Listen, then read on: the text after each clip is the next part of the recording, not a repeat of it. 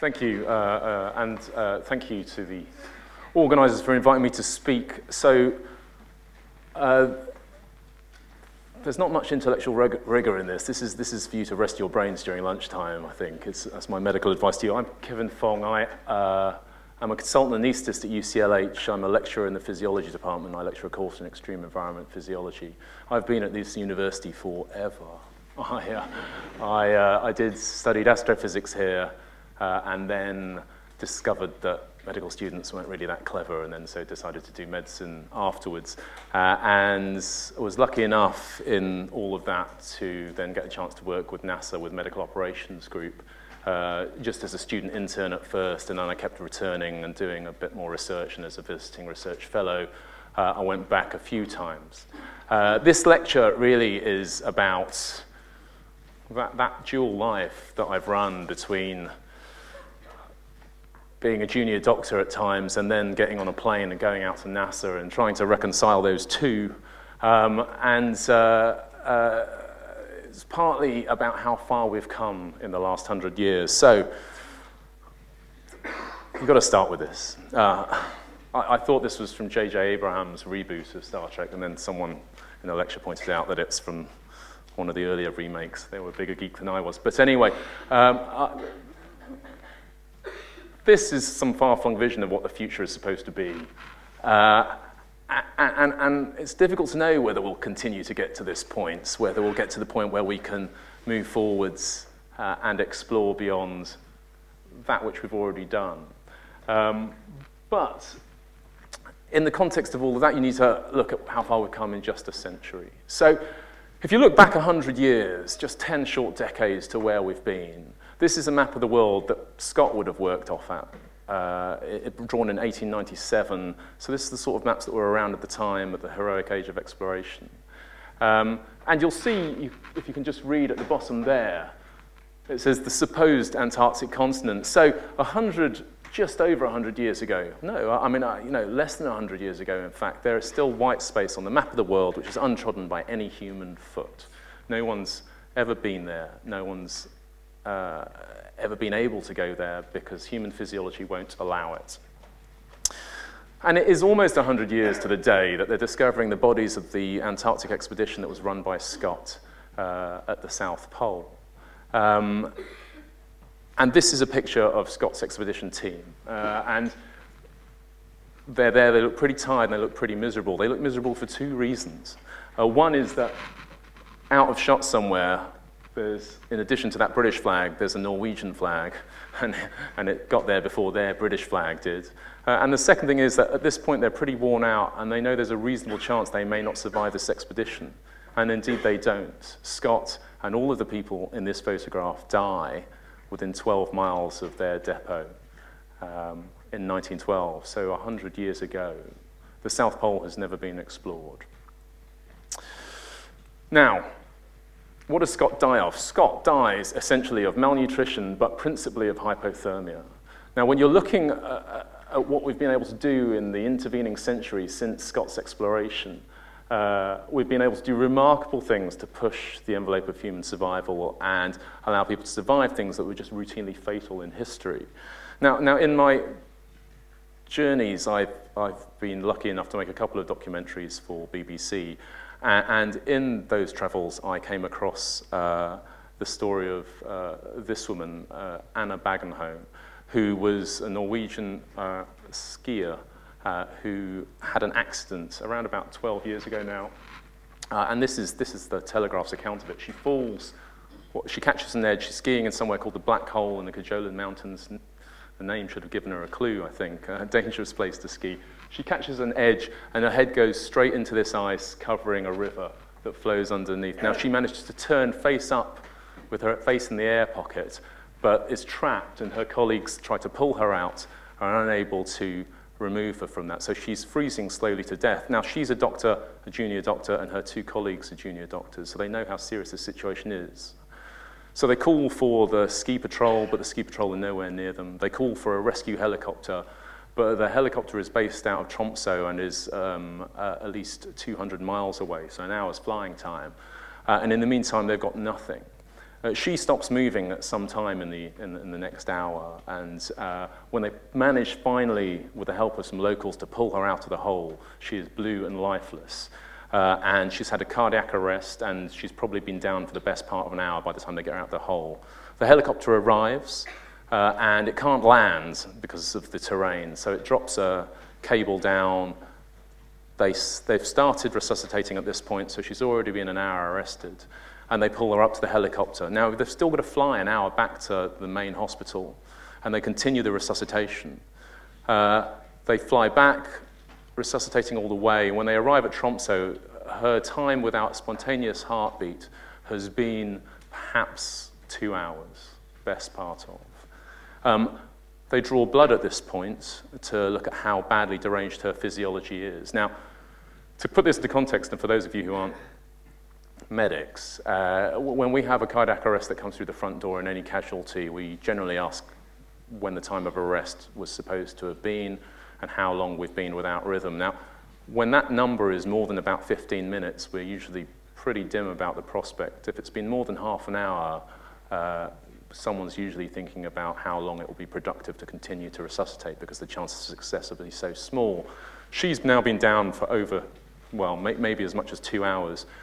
And for some reason, the team decide to continue resuscitation, principally driven by the fact that she's cold. She arrives with a core body temperature of 13.7 degrees centigrade. So that's about a third of your core temperature now. And they have an adage in medicine, which is that nobody should be pronounced dead until they're warm and dead. That is, when people are extremely cold, the extreme cold can mimic the signs of death. Nevertheless, a 2-hour downtime, even when you're that cold, you shouldn't be expecting to get a good result of that. And when they pull blood out of her veins and they analyze that, in terms of the biochemistry, it is a dead person's biochemistry. The account is published in The Lancet as an academic case report. And when you look at it as a physician, you think, there's not a chance. I have never seen anyone who has ever survived anything like this derangement. You can't believe that they're going to get a result. They resuscitate excuse me, for another hour. And after what must be nearly 3 hours of downtime, time without spontaneous circulation, the heart fibrillates, they shock it, and they get a pulse back. Amazingly. And from there, she goes to intensive care, and a week later, she opens her eyes. And it's just unbelievable that she's able to do that. And yet that is her, so second from the left there, within 9 months of that accident. And not only does she recover the accident, but she almost completely recovers. She's got some paralysis, I think, in the small muscles of her left hand. And she qualifies to become a radiologist in the hospital that saved her life. Now, I've met her, and she very kindly came to lecture to us as medics at the Royal Society of Medicine about a year ago. And she's extremely robust and very strong in will and spirit. And I wondered if there was anything about her that might betray a weakness after this massive event. And as we were walking back from the Royal Society of Medicine, there was a broken water main, and there's water cascading over the pavement into the road. And I noticed, I was walking with her boyfriend, and I noticed that she quickened her pace and ran through the water. And I thought, well, maybe that's it. Maybe, she was trapped against running water for a long time before she finally arrested. Maybe she has this complete phobia of the sound of running water. Maybe that's a little weakness that she has. And as I'm thinking this, a bus comes through the massive puddle in the road and splashes me and her boyfriend. So not only has she been dead for 3 hours and survived, but she's still smarter than me. So what does she need to survive, okay? How do you manage in 10 short decades to manage to engineer her survival when Scott dies 12 miles from hell of hypothermia? Well, she needs a number of things, advances in medicine. And although we have this narrative of progress in medicine, these are similarly exploratory events, as exploratory as Scott's expedition to the Antarctic. Now, many of us know the first human heart transplant was performed in 1967. For successful human heart transplant. It's performed in 1967 by Christian Barnard's team in South Africa. And that's there as one of those iconic medical achievements.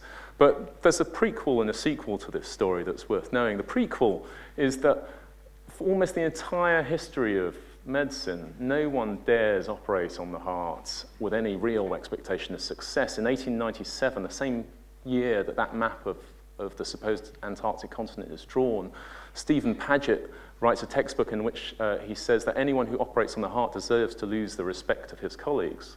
And even through World War I, where there are a lot of shrapnel injuries, penetrating injuries of the chest, and they try to operate on the heart, they are only probing the edges of it, and they retreat pretty quickly. And so it's not until World War II comes along and a young surgeon called Dwight Harkin, who's looking to make his name in a field that is otherwise hitherto undeveloped, decides to take on this challenge and develops techniques that allow him to operate on the hearts of soldiers returning with shrapnel and bullet wounds to their hearts. And in this quite heroic series of 134 operations after D-Day, he takes on 134 cases of foreign bodies in the heart, operates, and nobody dies. And this is the first time that anyone's had such a sustained success in operating on the heart. And after that, and this is the middle of the 1940s, after that, the continent of the heart is laid open for exploration by everybody. So the first successful civilian closed heart surgery doesn't occur until 1948. And in the same way that Amundsen races Scott, Harkin races a guy called Bailey, and those two just hated each other. The academic programs at the time always have Harkin followed by Bailey or Bailey followed by Harkin on the program because everybody else in the cardiothoracic community thought it was funny. And they just used to tear each other to shreds. In the event, Bailey does the first successful closed heart transplant, first closed heart surgery. Harkin does the second, but Harkin writes his up first. Now, the other thing to know about those two sets of surgery is that of the first 6 people that Bailey operates on, 5 of them die. Of the first 9 that Harkin operates on in civilian life in that operation, 6 of them die. And so it's pretty dark, the start of heart surgery, closed heart surgery. And yet, nevertheless, having opened up this continent for exploration, the surgeons waste no time at all. And 19 years afterwards, only 19 years after deciding you can take a knife to a heart and do something to it without killing the patient, they've transplanted one person's heart into another human being. So that's 19 years. Having spent the entire age of the history of medicine to breach that 2.5 inches. And yet suddenly they're there. Now, the sequel to this story, Barnard's story, is that within 2 years, there's almost an international self-imposed moratorium on heart transplants because everyone's dying. The technique itself works, but you need immunosuppression before the whole thing can be made survivable. And yet this is now something that we almost take for granted, or at least, it's something that we don't marvel at as we once did. Now, what made that possible? Why was heart surgery there? Well, you've got to ask yourself that, because the received narrative is that it's, the heroic surgeon. And yet, history was replete with surgeons who were skillful enough, arrogant enough, stupid enough to have a go at this. So why is it? And the answer partly is that there were other layers of technology in which we wrapped these people to garner their survival, principally modern anesthesia. The anesthetic stopped being more dangerous than the operations around about that time, and blood transfusions. When you read the accounts of Harkin's first operations on the hearts of the D-Day casualties, there's an awful lot about just hosing liters of blood into these people as claret falls out onto the floor. So it's not just the surgical techniques. In fact, it's not mostly the surgical techniques. It's the cocoon of technology and innovation that we wrap them in to protect them from the insult that is that surgery. What else does she need? She needs intensive care. Now, intensive care is born out of a gesture really made against an epidemic that's sweeping through the world in the mid-1950s. Polio has stopped being a disease of childhood because of better sanitation, better sewerage, and now in developed countries by the 1950s, when it arrives in populations that have no native immunity to it, and so it's a much more devastating epidemic, and it causes paralysis. So this is a viral illness that, when infected, causes paralysis of the cells in the spinal cord, which in the adult form very often causes respiratory paralysis. Now, there's a guy called Bjorn Ibsen who's learned the new art of anesthesia in 1953. He's just returned, in the early 1950s, he's just returned from Boston And he decides that maybe the best way to get these people to survive is to take over their breathing for them by ventilating them mechanically. Now, he didn't use these machines. These are the iron lungs, and this is a photograph from Los Angeles. All he did was he did an operation whereby he cut a hole in the necks of these patients. Under anesthesia, he placed a tube in and then sat there with a bag and blew up their lungs for them. And while you wait for that disease to abate or mature, you can support their ventilation and keep them alive. Now, mortality from polio in that epidemic went from 90% to 20%. So it went from 9 out of 10 people dying to 8 out of 10 people living just through that intervention. There is nothing that we've done recently that has looked anything like that. And yet this too is, as an act, it's a gesture against this epidemic, but he could have done nothing and it would have made no difference because vaccination comes in around about the same time and makes polio is almost eradicated from the world today. It exists only in 3 countries in the world today. And so vaccination takes that out of our hands. So this innovation, although heroic and makes a massive difference in the moment, is not necessarily required, at least not for that. What else does she need? She needs a helicopter that can come out of the sky and get her out of that terrain, something that can stop in the middle of the air and tie her up. Now, where does that come from? Now, this isn't the 20th century, obviously. This is Dominique Jean Larrey, a picture of, he's the guy who basically invented the ambulance. And his experience during the Napoleonic Wars was watching from the sidelines as the artillery units, the heavy artillery units, would wheel and retreat from battle while the enemy would overrun the ground that had been left and the casualties that were lying there as well. And he turned around and he said, well, can't we just get the casualties out of there the same way we get the artillery out of there?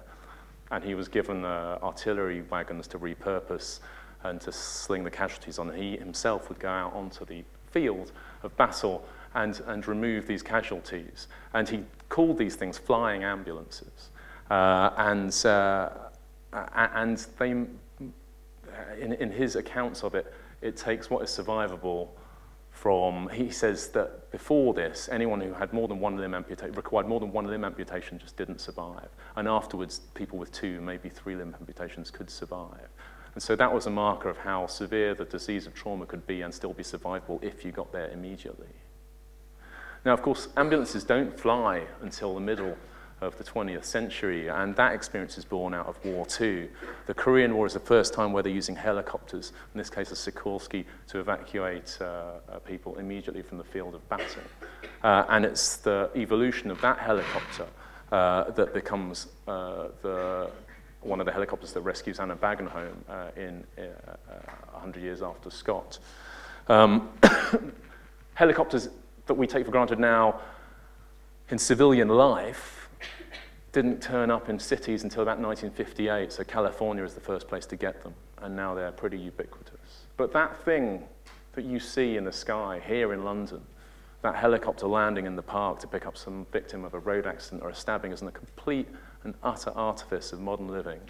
It doesn't exist. It doesn't exist outside metropolitan cities, basically, let alone for most of the world.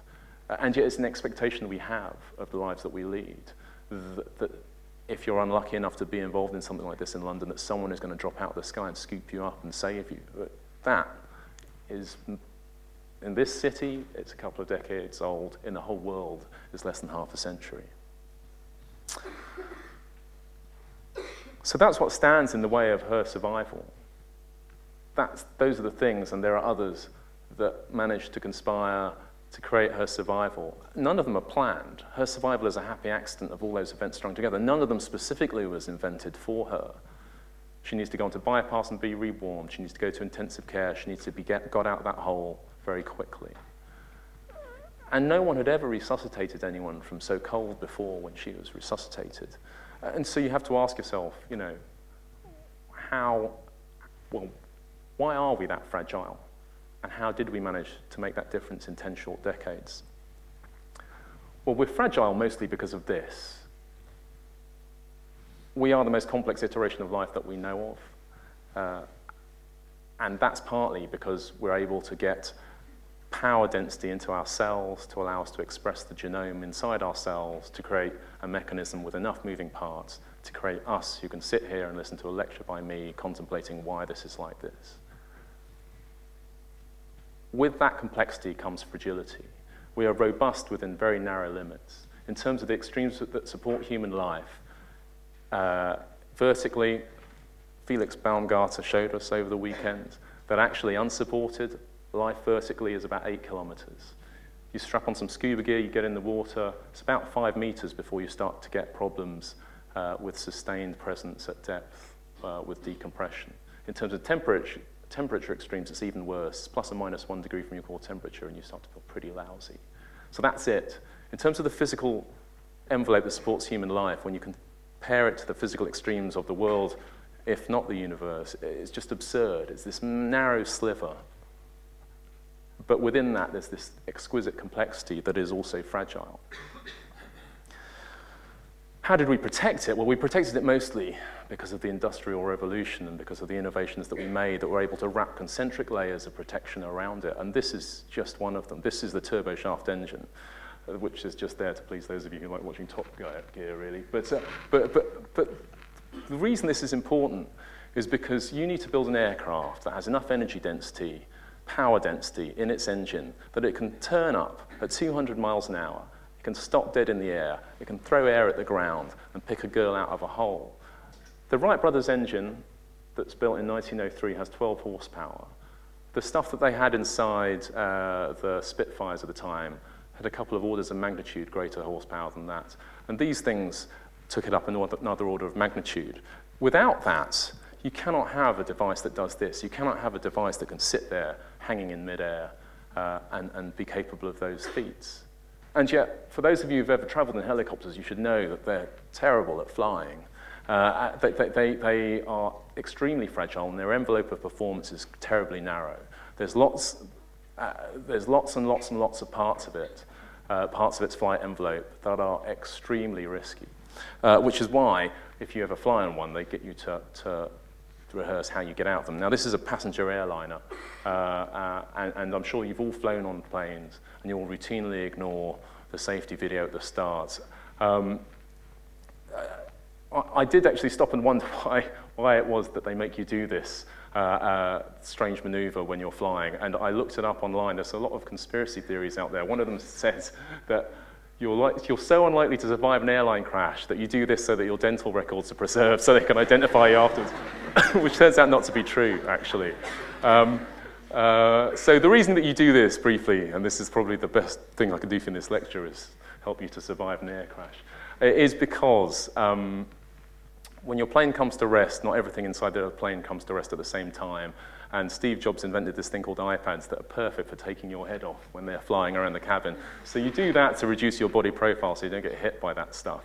And you tuck your arms and legs in so that your limbs don't flail, because it's hard enough to get off a crashed aircraft without broken arms and legs. So you don't break your arms and legs if you do that. You don't get hit by stuff. And then finally, the luggage rack that's been overstacked by stuff is going to collapse. So that puts you below the seat line and stops you getting clubbed by that.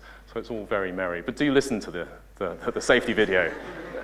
I went on some training at one of the commercial airlines, and they sat us down in a simulator and said, try and listen this time. It's going to be really important. And I was just chatting to the guy next to me in this simulator on the ground.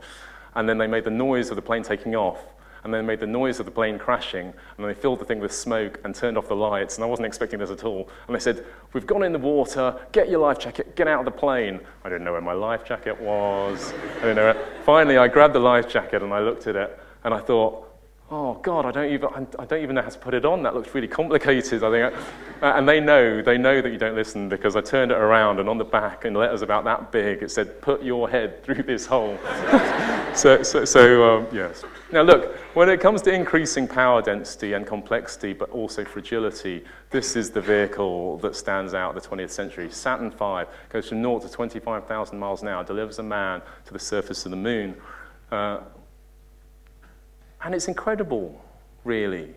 1903, Wright brothers, 12 horsepower engine.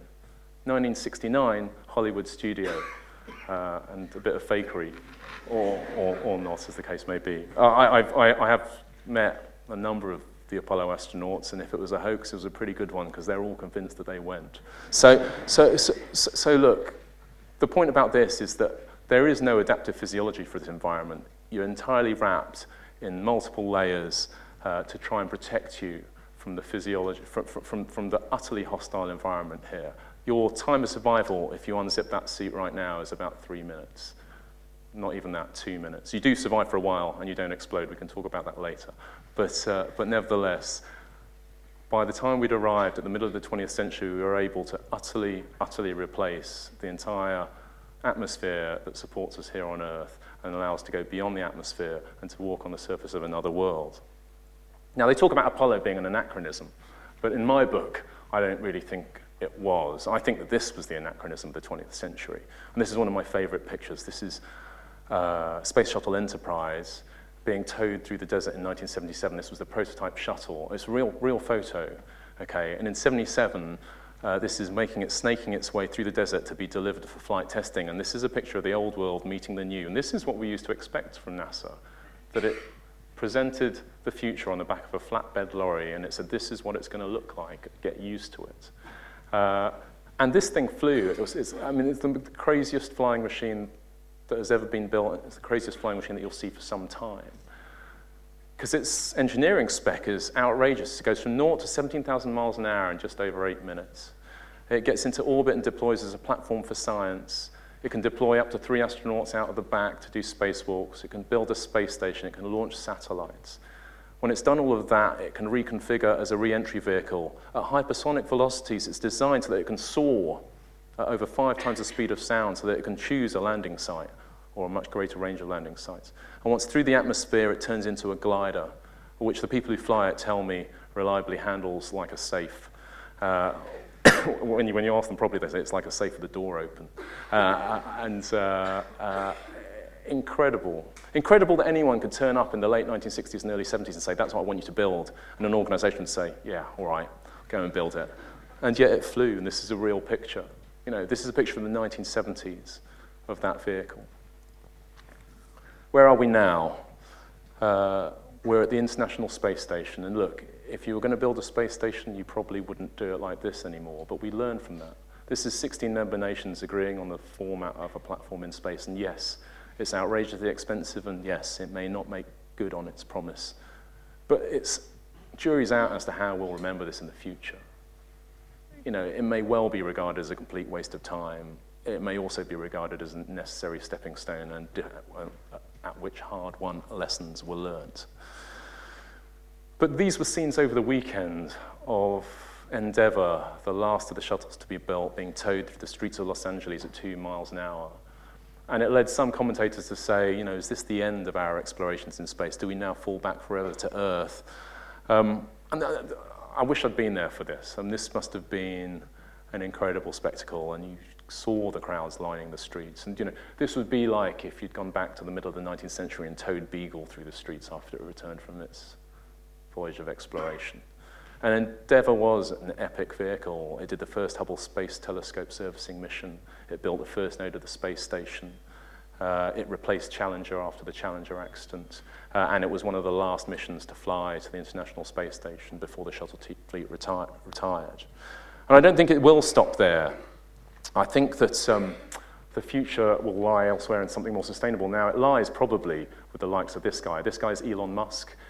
He's extremely rich, and he built something called PayPal, which made him worth more than $680 million. That's what he admits to, at least.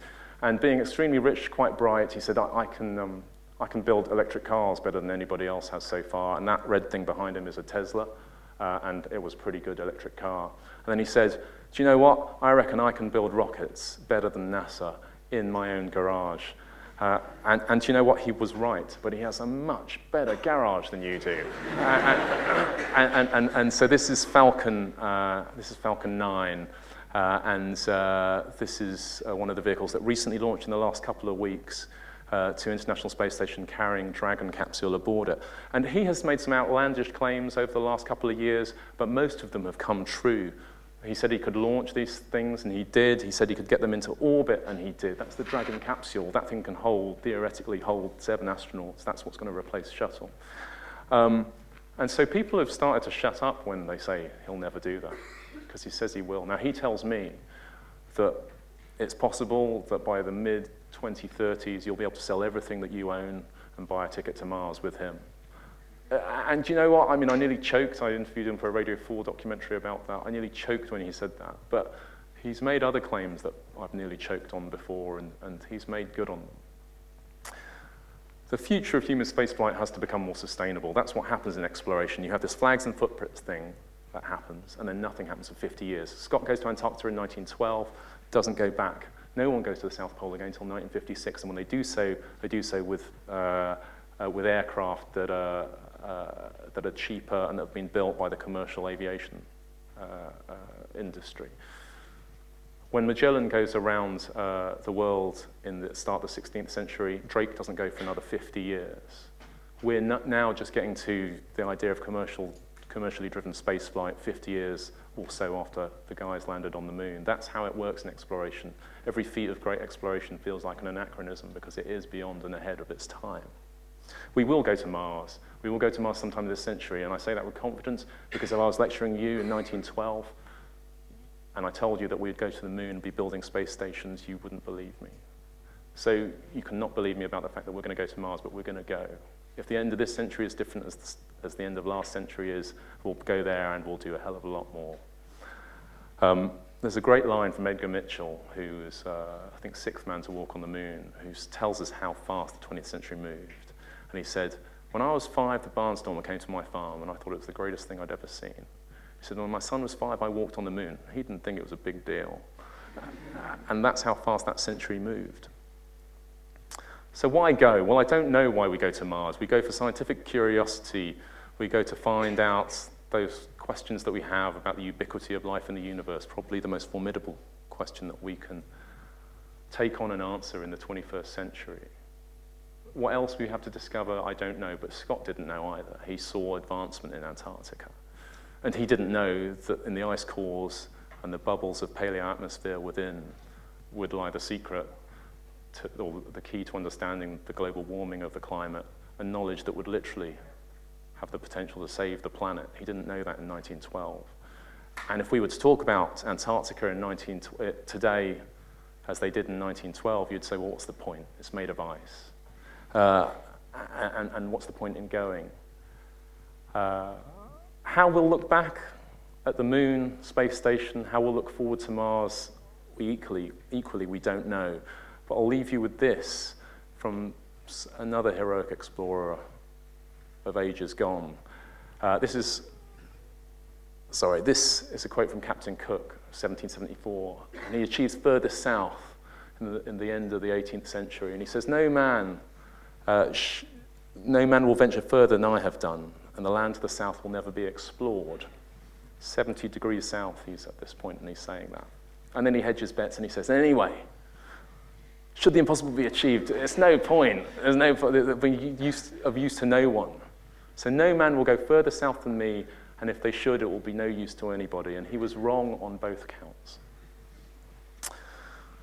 It's my last slide because it's my favorite slide. This is where we are today. And the stuff that I say to you sounds outlandish. It always does. But this is where we are. In front of that shuttle, for the younger members of the audience, is the crew of the first Starship Enterprise. The original and best Starship Enterprise. In the back is the Starship Enterprise, fact. And this is where we are always. This is where we've always been, on the boundary between science fiction and science fact. Thank you very much for listening today. Thank you.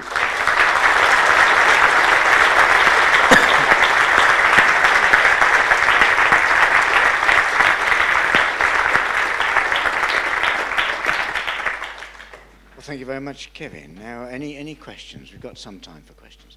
This one at the front here. There's a mic. Have this for the moment. Yeah. Going back to the lady who was frozen in the ice, how much did the medical people know then about the beneficial effects of freezing or cooling live bodies? And did they learn much about it after that event? So you can't build a lot of knowledge on a single case only to know that that draws the boundary of what is survivable. And she redrew the boundary, that case redrew the boundary of what is survivable. We knew at that time that rapid cooling of the brain will protect it in the face of loss of its oxygen supply, but we didn't know how profoundly and how far you can go. And certainly 13 degrees centigrade is the lowest that anyone's gone and survived. And 3 hours of downtime, I don't know any other cases that have gone that long.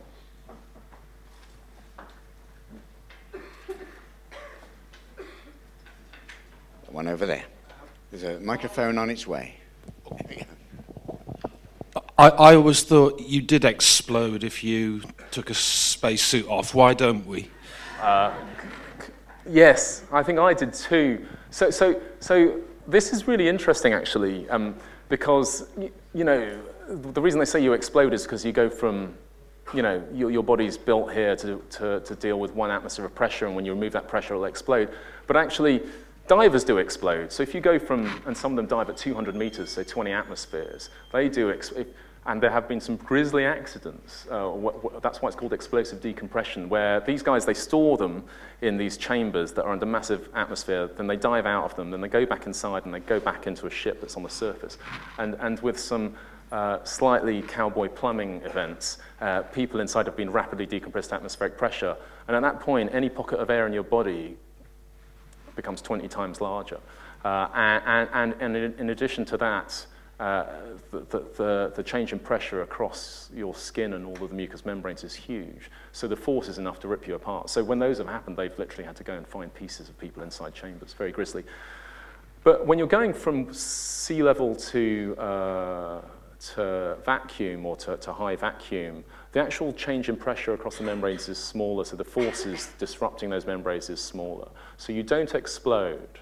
Your lungs can undergo collapse because some of the thinner membranes. If you're ever in a rapid decompression, don't hold your breath. That's bad because your lungs will then expand and you will get problems there.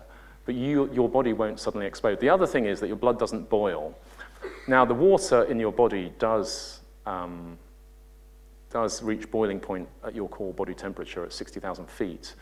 But your skin acts like a bit of a pressure cooker, and your arterial vessels act like a bit of a pressure cooker. So it's only really the water in the low-pressure tissues and low-pressure vessels that forms these bubbles of water vapor. And that causes a problem because it causes airlock in the pipes of your circulation. So if you want to look for the best sci-fi example, accurate depiction of what happens if you explosively decompress in space, it's 2001. And your time of useful consciousness, the time before you pass out, is about 20 seconds in that event. People have done it by accident in the 1960s. And so if you watch that bit where he shoots himself out of the airlock and then recompresses the airlock, it's about right. So he probably could have done that. So Arthur C. Clarke was right again. Another question? Yes, here. Hold on for the mic.